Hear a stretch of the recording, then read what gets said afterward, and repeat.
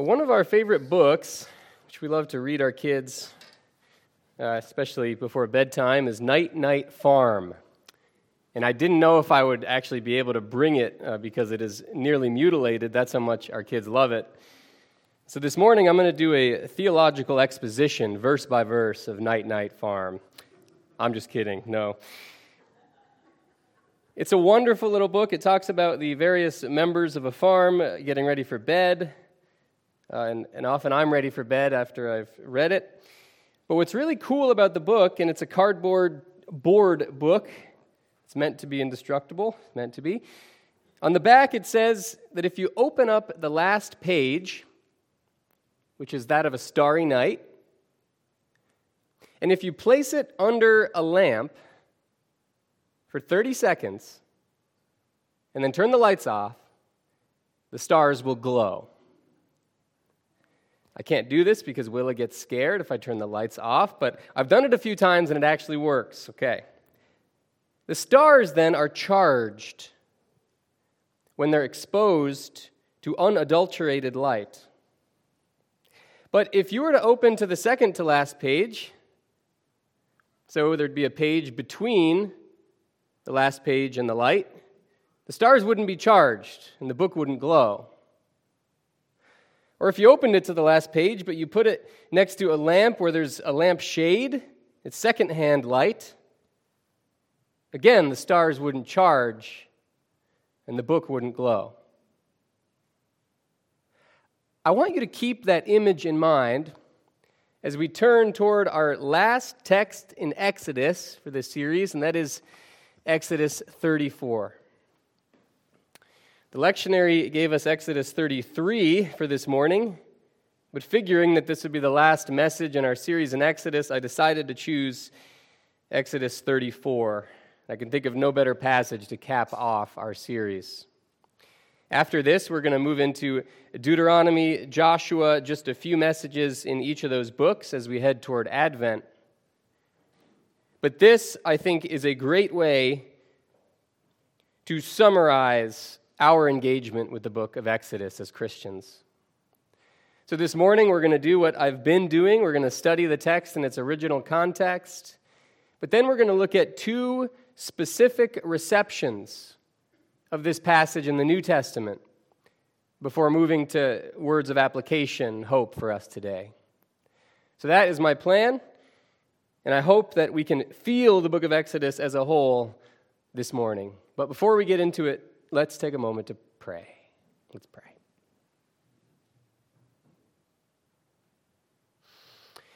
Lord, thank you so much for this journey that you have provided, a journey you've taken with us through the book of Exodus. Lord, thank you for the people of Israel, a people with whom we can certainly relate. And I pray that you'd help us see ourselves in their shoes in this story and to feel your presence guiding us toward the promised land. Jesus, be glorified, be present, be incarnate among us this morning, please. It's in your precious name that we pray. Amen. Amen. So I invite you to turn with me to Exodus 34 if you haven't already. We are going to be reading two excerpts, as you can see in the bulletin, so verses 1 through 4, and then verses 29 through 35. Last week, we looked at the story of the golden calf in Exodus 32, and that was a story in which the people of Israel broke covenant with Yahweh.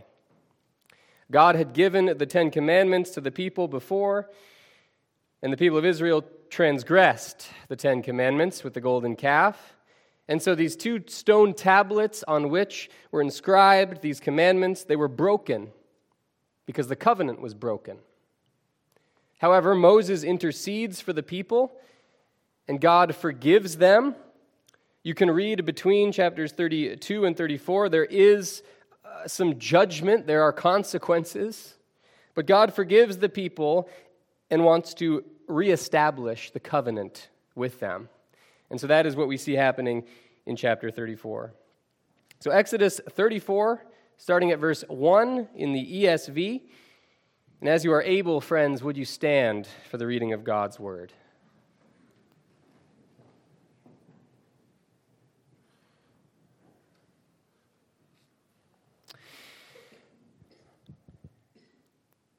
The Lord said to Moses, "Cut for yourself 2 tablets of stone like the first, and I will write on the tablets the words that were on the first tablets, which you broke. Be ready by the morning and come up in the morning to Mount Sinai and present yourself there to me on the top of the mountain.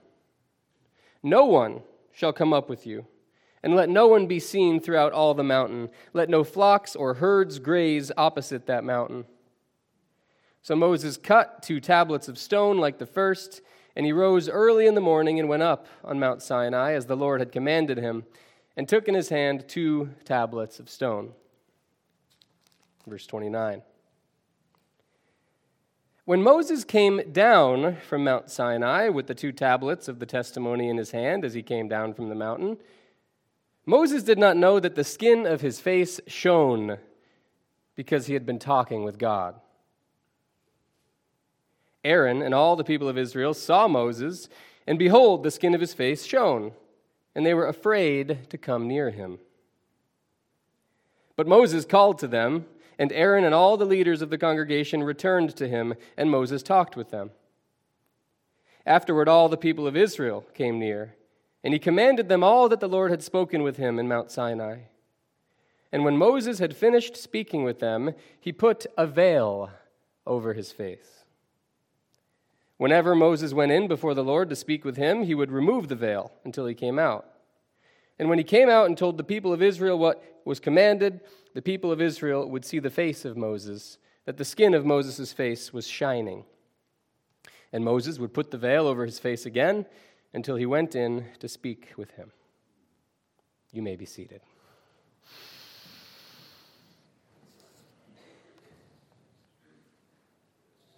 What an intriguing passage in Scripture.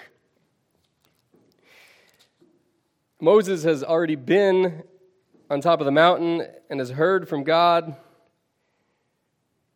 But in that story before, he didn't come down with a glowing face.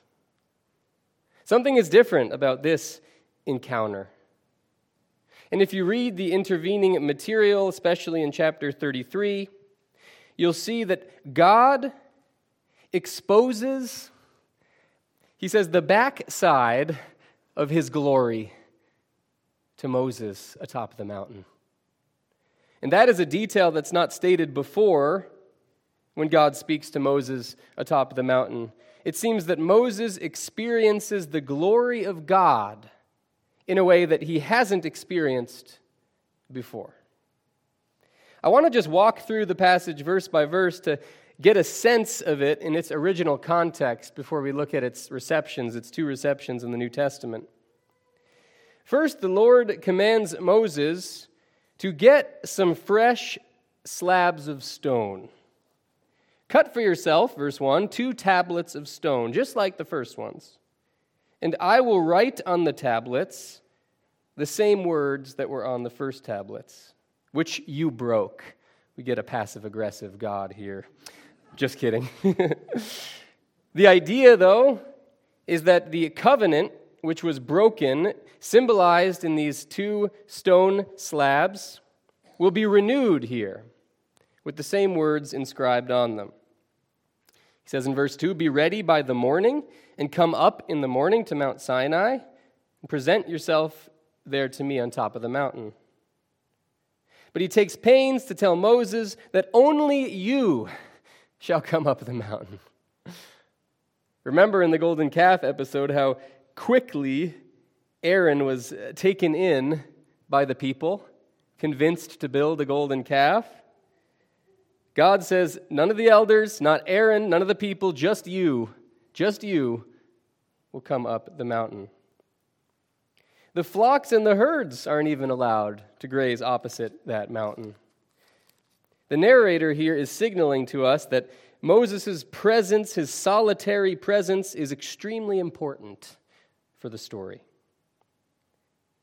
So in verse 4, it says Moses did as the Lord commanded. He cut 2 tablets of stone like the first, and he rose early in the morning and went up Mount Sinai. I imagine Moses' calves at this point were pretty strong to have ascended Mount Sinai so many times.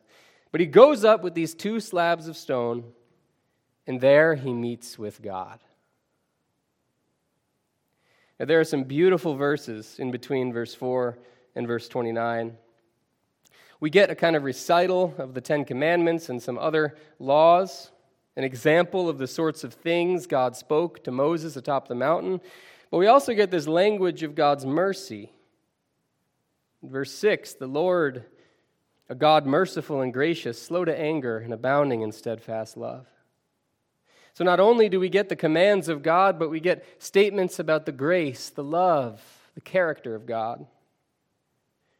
But God speaks to Moses atop the mountain, and based on chapter 33, Moses experiences his glory in a way that he hadn't experienced before. He spends a fair amount of time atop the mountain. It says 40 days and 40 nights again. And then he comes down from the mountain, and something is different. Starting at verse 29, it says that Moses came down from Mount Sinai with the 2 newly inscribed stone tablets in his hand. But Moses did not know that the skin of his face shone because he had been talking with God. The language in Hebrew is that his face emanated or sent forth rays of light, is what it says. And the verb for send forth is actually connected to the word horn, something that grows forth. And some medieval commentators thought that Moses came down from Mount Sinai with horns. And so you'll actually see some artwork depicting Moses this way. That could connect to the golden calf, a thing with horns. But friends, I don't think that's what's going on here. I think the idea is that light is being sent forth from his face. He's radiant with the light of God's glory. And in verse 30, it says that Aaron and all the people of Israel saw Moses, that his face was glowing, shining, and they were afraid of the glory. They couldn't handle it. We're told that his face was radiant because, jumping back to verse 29, because he had been talking with God. Even though the people were afraid, they were afraid of the transfigured Moses. Moses insists on them coming to him, in verse 31, so that he could speak to them the words of God. It seems that Moses does speak to them what he'd heard atop the mountain with unveiled face. He needs the word of God to be inextricably connected to the glory of God. And afterward, in verse 32, all the people of Israel came near, not just the elders, not just Aaron. And Moses commanded them all that the Lord had spoken with him on Mount Sinai, again with unveiled face. However,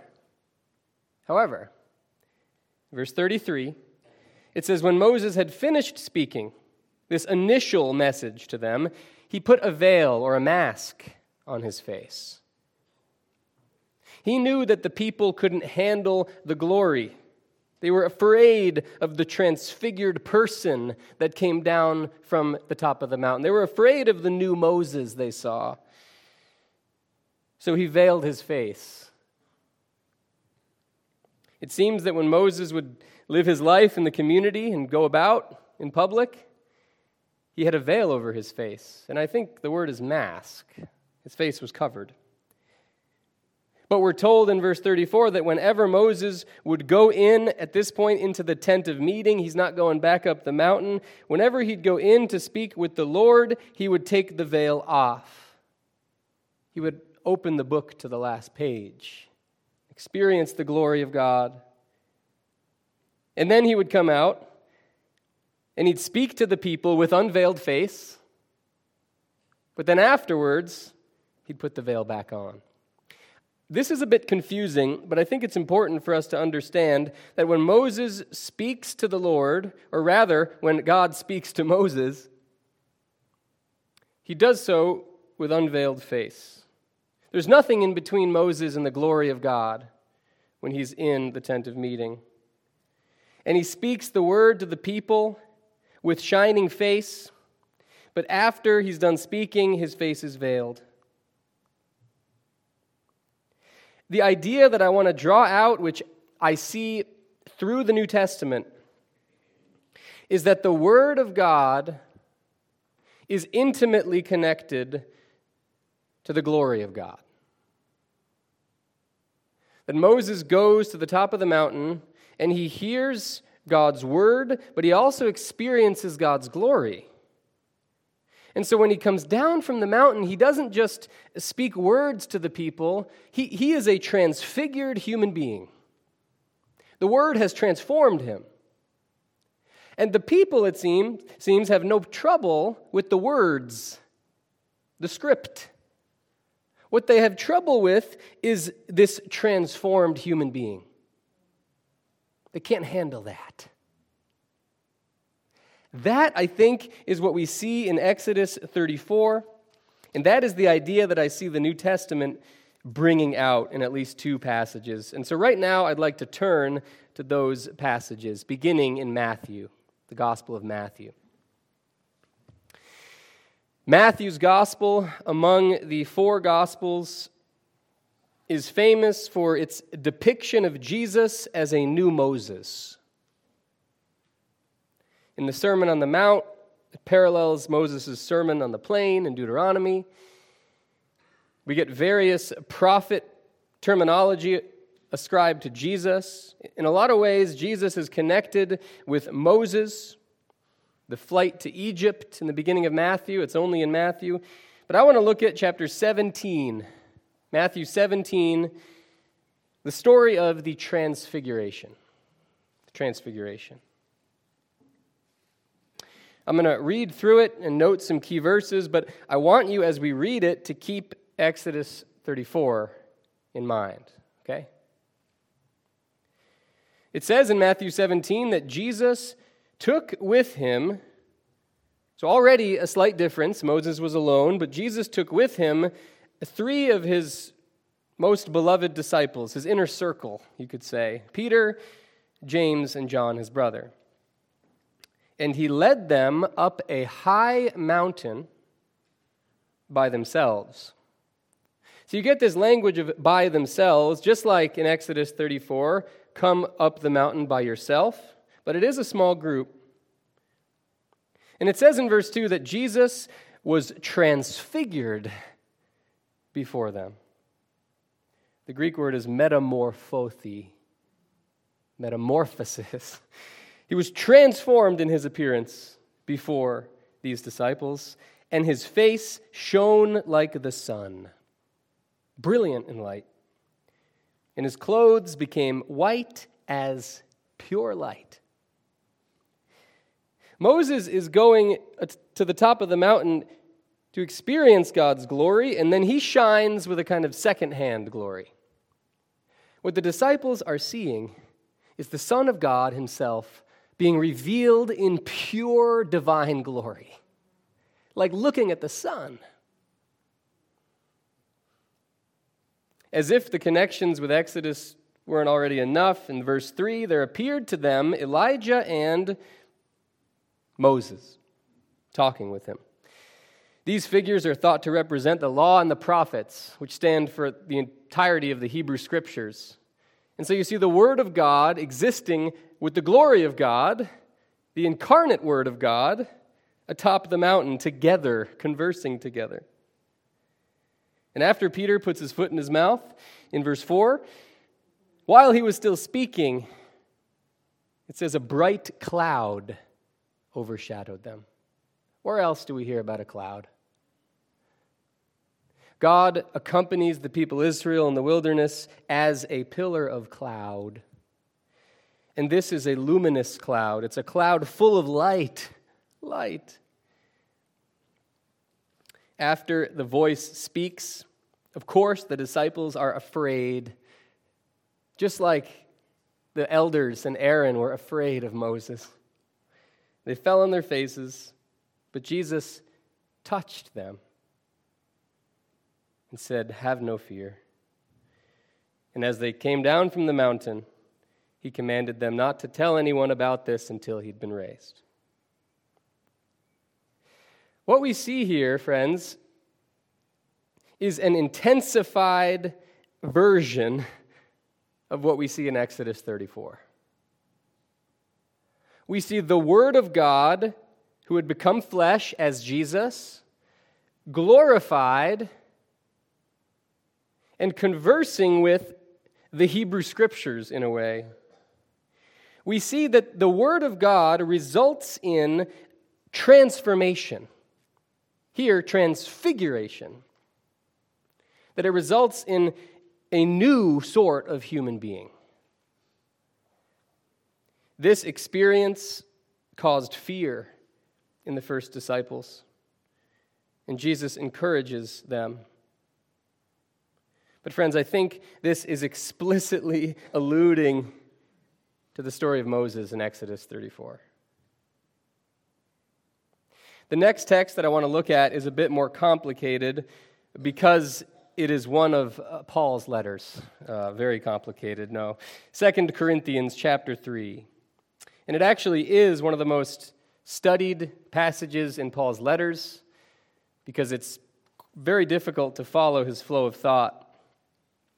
Paul had established the church at Corinth, and then when he pulled away to continue to plant other churches, folks came in and questioned his authority. He calls them super apostles. And so Paul has to write a letter where he defends his apostolic authority, but he doesn't use arguments that were common in that day. In verses 7 through 18, Paul contrasts his ministry of the new covenant, he calls it. He contrasts that with the ministry of Moses, that of the old covenant. And like with Matthew, I'm going to read through it and make some comments along the way, but I want you to keep Exodus 34 in mind. Verse 7. He says, "Now if the ministry of death, carved in letters on stone," pretty clear what he's referring to and pretty clear how he thinks about it, "if that ministry came with such glory that the Israelites couldn't even look at Moses' face, will not the ministry of the Spirit, the new covenant ministry, have more glory? In between, he says that the old covenant ministry, the ministry of Moses, was being brought to an end. Looking back, reading backwards through the lens of Christ, Paul can see that the covenant with Moses was always meant to be temporary, leading towards a permanent covenant. He continues this argument, this how much more argument, in verses 9 through 11. If there was glory in the ministry of condemnation, then the ministry of righteousness must far exceed it. And he goes on in verse 11 to say that if what was being brought to an end, in other words, if what was temporary came with glory, how much more will what is permanent have glory? In verse 12, he starts to talk about Christians, about believers in Jesus. And he says some pretty intriguing things. He says, since we have such a hope, that is, since the new covenant is permanent, not temporary, since we have such a permanent hope, we are very bold, bolder than Moses, who would put a veil over his face so the Israelites couldn't look at, it says, the outcome. The word is telos, the objective, the purpose of the old covenant. What's implied here, if we're not like Moses who veiled his face, is that we remove the veil. He says their minds, that is the minds of the Israelites, and he's bringing this all the way up to the present moment for him, their minds were hardened. To this day, when they read the Old Covenant, so now he's talking about the Hebrew Scriptures, when they read the Hebrew Scriptures, that same veil remains. So we're moving from the person of Moses to the book of Moses. They see the script, but they don't see the glory. They're not transformed by it. There's a veil there. And then Paul says, the end of verse 14, that only through Christ is the veil taken away. He repeats himself, verse 15, to this day, whenever Moses is read, a veil lies over not their faces, but their hearts. But when one turns to the Lord, Paul's Lord is Jesus. When one turns to Jesus, as Moses would turn to Yahweh in the tent of meeting, pulling the veil off, when one turns to Jesus, the veil that is over one's heart when reading the Hebrew Scriptures, that veil is removed. The Lord is the Spirit of Jesus. And where that Spirit is, there is utter freedom. Utter freedom. And in verse 18, we read one of the most beautiful verses in the New Testament. And it says that we all, as believers, with unveiled face, beholding the glory of the Lord, are being transformed. It's metamorphothe. We're being transfigured, the same word, into the same image from one degree to another. When you turn to Jesus, the veil that prevents that transformation from the Word of God, that veil is removed. The last page is, my book's there, flipped open. And you gaze at the glory of God directly.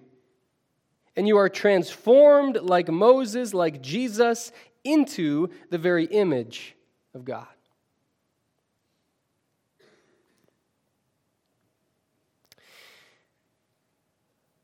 By far, my favorite New Testament scholar, Richard Hayes, specialist in Paul's letters, talks about the New Testament's use of the Old Testament, what we're doing. He summarizes 2 Corinthians 3 in what I think is a beautiful way. He says, the veil on Moses' face hid from Israel the glory of God, which Moses beheld at Sinai, a glory that transfigured him. Israel could not bear looking at the transfigured person and concentrated instead on the script that he gave them.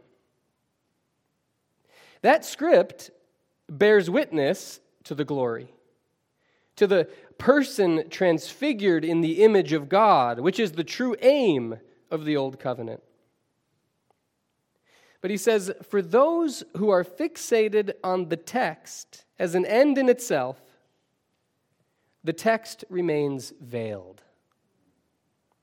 But those who turn to the Lord are enabled to see through the text to its telos, its true aim.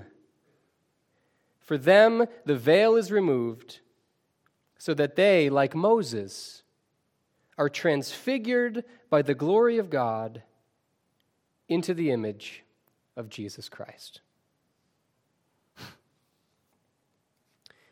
The point, friends, has always been the transformation of human beings into the image of God. That's how we were created in the first place. Genesis 1, God created man in his own image. In the image of God, he created him. That means that from the beginning, we were meant to display God's glory, to shine, to glow with his glory for all to see. Yet sin disfigured that image. It darkened it within us. And so God's aim throughout history has been to restore his image in human beings. We see the beginning of this restored image in Exodus 34. And we see its climax at the transfiguration with Jesus. When Paul writes what he writes then in 2 Corinthians 3, he's talking about that restored image. The Torah, in other words, was always meant to point beyond itself to its source, a source of sheer glory. The sin-darkened Israelites in Exodus, they couldn't handle it. Like looking into the sun, they couldn't bear it. So they contented themselves with script, with tablets of stone, and refused to be transformed by the glory which emanates from it. Such script, as you read through the Bible, became a source of guilt and death rather than a means of transformation. But in the person of Jesus, we see what the script was meant to do all along. We, in other words, were always meant to glow, to shine from the very beginning. Israel was meant to be a light to the nations. Christians, a city on a hill, right? We were always meant to gaze at God's glory like Moses through his word and to shine as lights in the world. Through Jesus, Paul says, the veil has been removed. The veil which has stood between us and God's glory, preventing God's light from transforming us into lights for the world. The veil has been removed, which means that whenever we engage God's word, whenever we commune with his Spirit, whenever we gather as Christ's body, we're being charged with the glory of God.